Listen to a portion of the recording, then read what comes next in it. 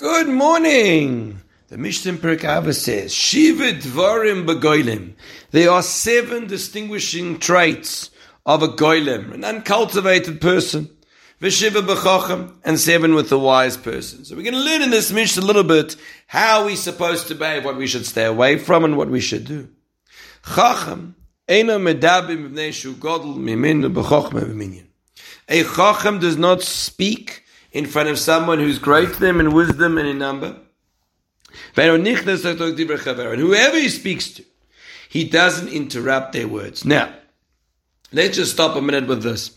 One thing I've noticed is when a person constantly feels the need to interrupt, constantly feels the need to speak up, often it's coming from an underlying weakness. And a person who feels a little bit self-conscious, and really the root is gaiva, the root is arrogance.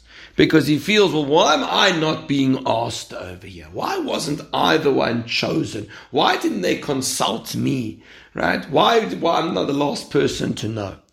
And a chacham, a wise person, doesn't feel that need. He's not arrogant. And he doesn't feel the need to always make himself heard and to push himself into the center of events. And therefore, he respects if someone is a true chacham. He's not going to speak before the other person's going to speak. And furthermore, whoever he talks to, he's not going to interrupt their words. He's going to pay attention.